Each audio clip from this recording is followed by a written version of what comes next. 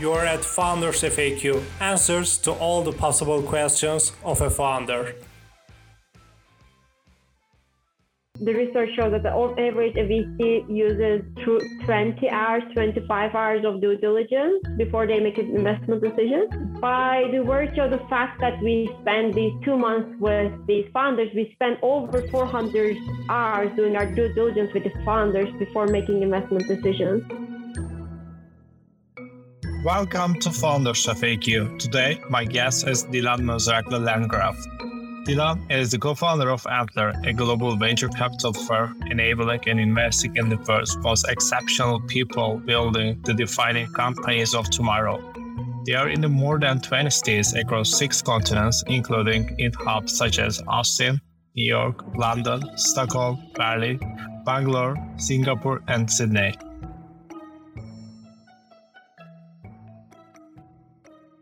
Hi, Dilan. Welcome to Founders FAQ. Hi, very great to be here. Thanks for having me today. Yeah, it's really nice to have you at Founders FAQ. I have tons of questions for you, but at first place, could you tell me about yourself and how did you start Antler? Yeah, sure. So I was born and raised in Istanbul in Turkey. And I went to college in the US at Dartmouth College and studied economics there. Then I started my career in investment banking first and then proceeded with the private equity industry in Norway. I would say my decision to switch from investment banking to private was mainly driven by the fact that I really wanted to get a bit more value than in investment banking. The way I feel it is that it's more of a transfer of money from one pocket to another, whereas in private equity with operational enhancements on top of financial engineering, there's even further value that's created. What we do with Antler in venture capital, Antler is an early stage venture capital that I co-founded with my co-founders. We invest in amazing founders, and I'll tell you a little bit more about that. But what really drove me into Antler, or the idea of Antler at the stage that we started the company, was that we cannot really replicate the effect of Antler in any other fund or any other kind of investment banking, private equity, like finance-focused businesses. I feel like working in Antler is like working in an impact NGO with a fund model and meaningful returns. Our mission at Antler is to fundamentally improve the world by enabling and investing in the world's most exceptional people, defining the companies of tomorrow. We have to date created a huge ton of impact, invested in thousands of founders. We have over 450 portfolio companies, and we are present in 21 cities across 6 continents across the world. And we are in a trajectory to make over 200 investments per year going forward. We invest primarily from pre-seed to Series C, and I'm happy to discuss the business model a bit further detail down the line. That's great. And you have an accelerator program. What most of the founders will find in it, and why should they apply it? And how is the process of it? Yeah, great question. So maybe one clarification I can make here is that I would not necessarily call it accelerator and incubator. We are a category of our own, and we generate startups and we follow on the winners through our funds. We have these specially designed 6-month cohort programs where we get the best AAA founders that have spike, grit, and drive, and we help them with co-founder matching and idea validation.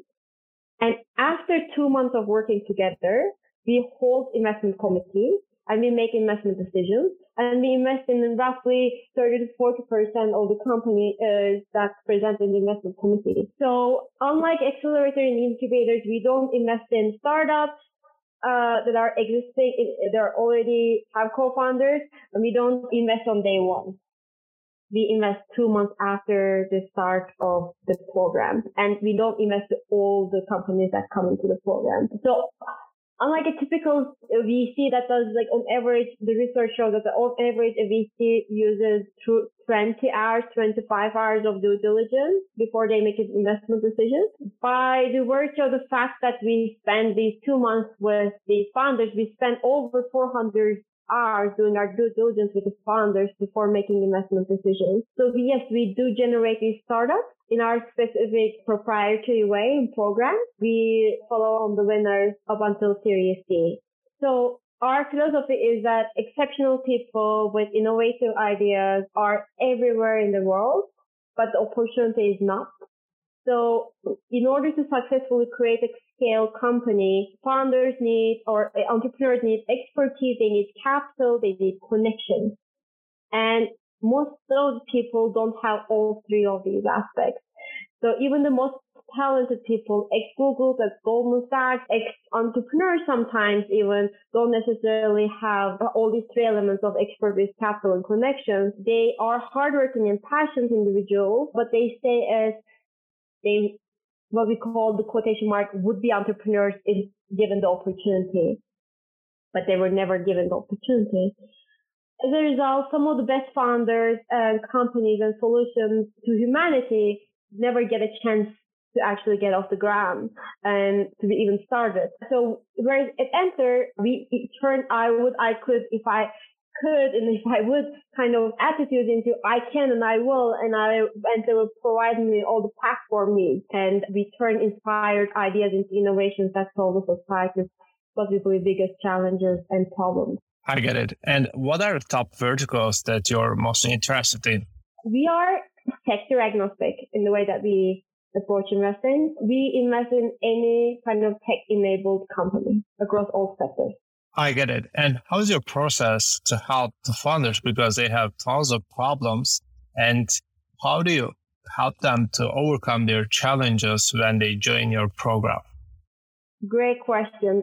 So the things that we're looking for when we are getting these founders into program is that there are mainly three principal characteristics that we are looking for an applicant, to be a participant in the program. One is spike, the second one is drive, and the third one is grit.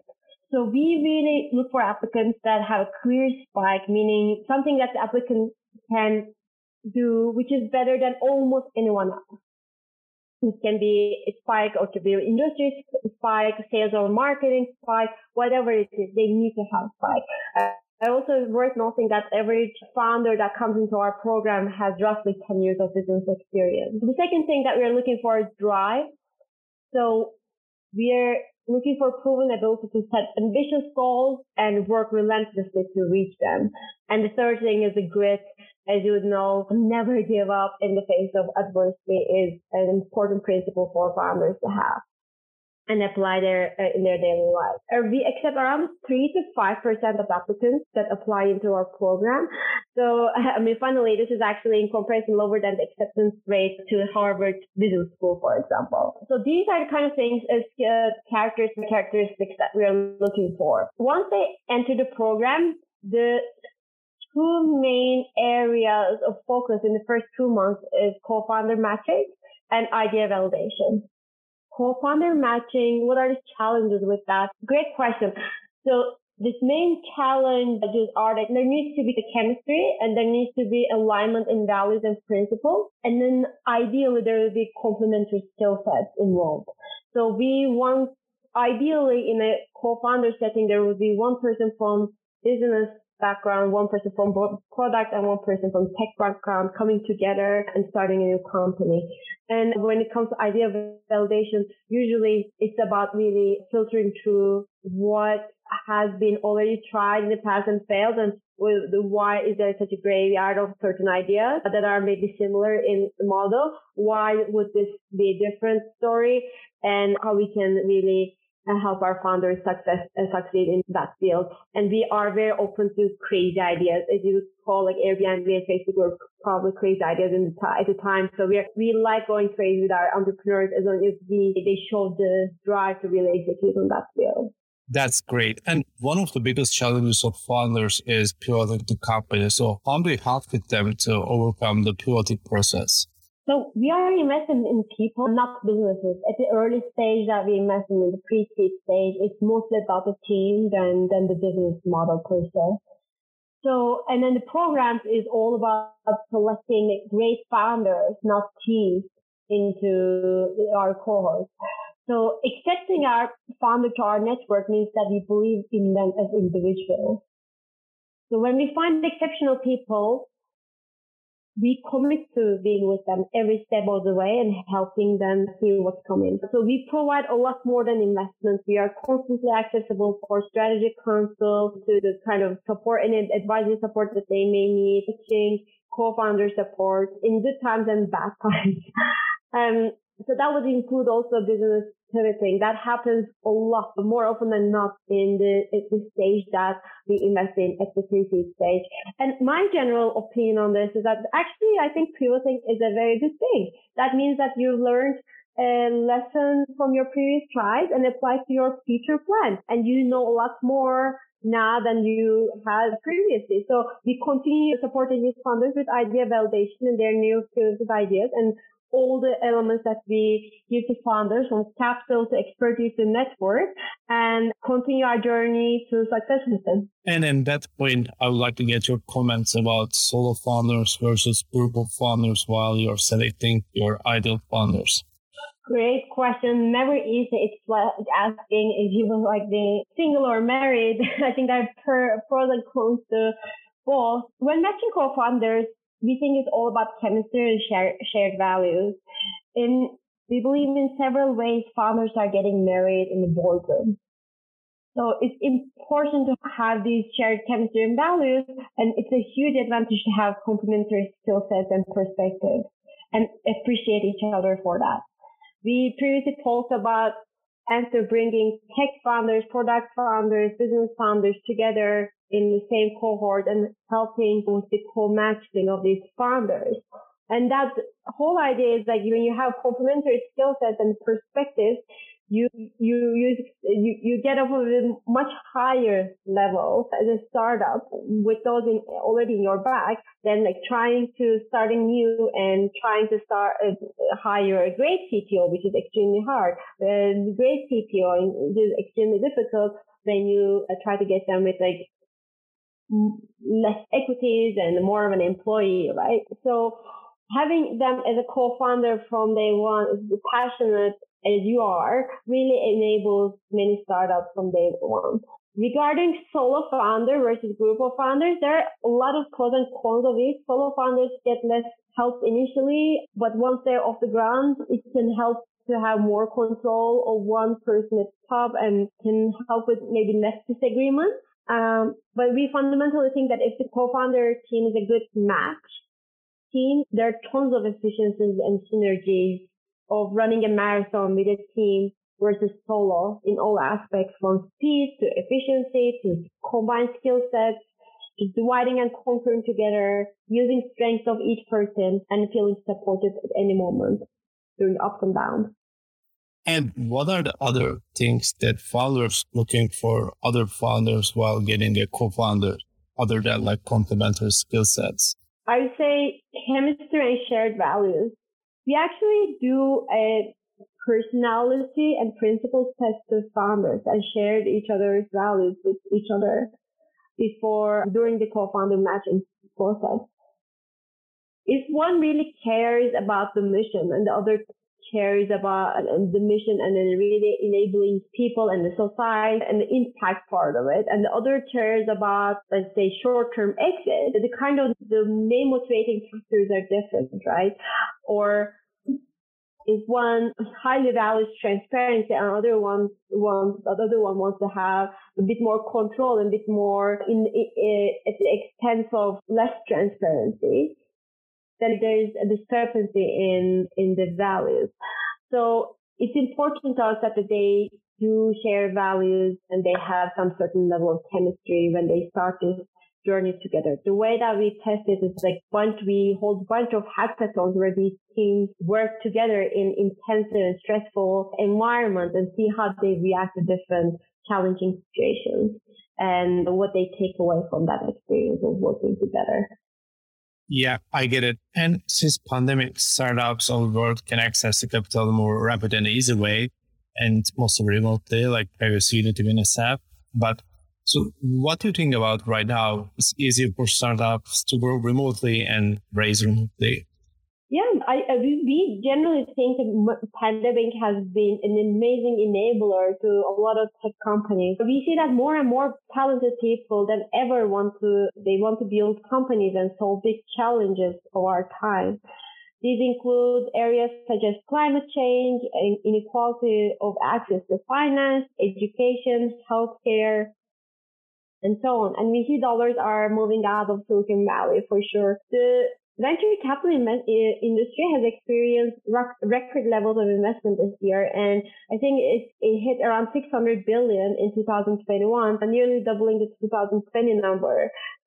So we see new companies all over the world, not just the US, are reaching unicorn status faster, more frequently than ever. And having big investment documents proved to be redundant because safe structures kind of replacing the whole long processes of raising the funds as the funding rounds are getting higher and the time in between shorter. We think that this is mainly driven by the technological advancements that are not only disrupting the industry from within, but also creating also very new ones with the pandemic, right? And there are over today 170 cities in the world that have one or more unicorns. And that's up from a few dozen a decade ago. So clearly a great indication of innovation and disruption happening at big scale all across the world. As Antler being present across 6 continents, we are obviously at a very good spot to really enable many companies, entrepreneurs all across the world to be part of the innovation stream.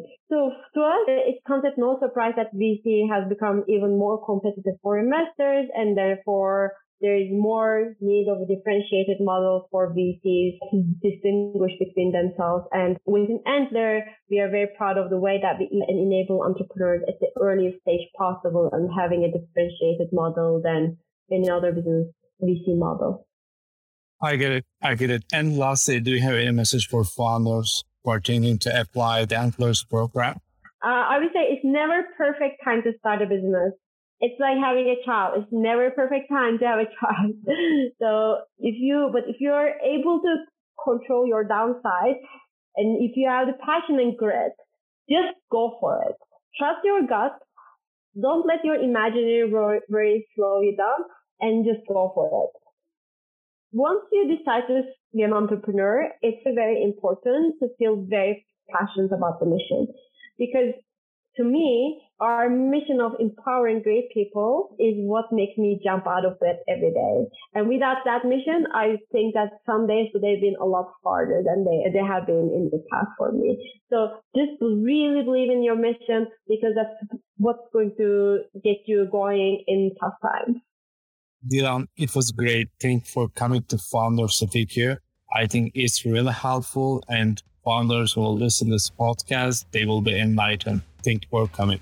Oh, thank you for having me. It was a great pleasure to share these experiences with you as well.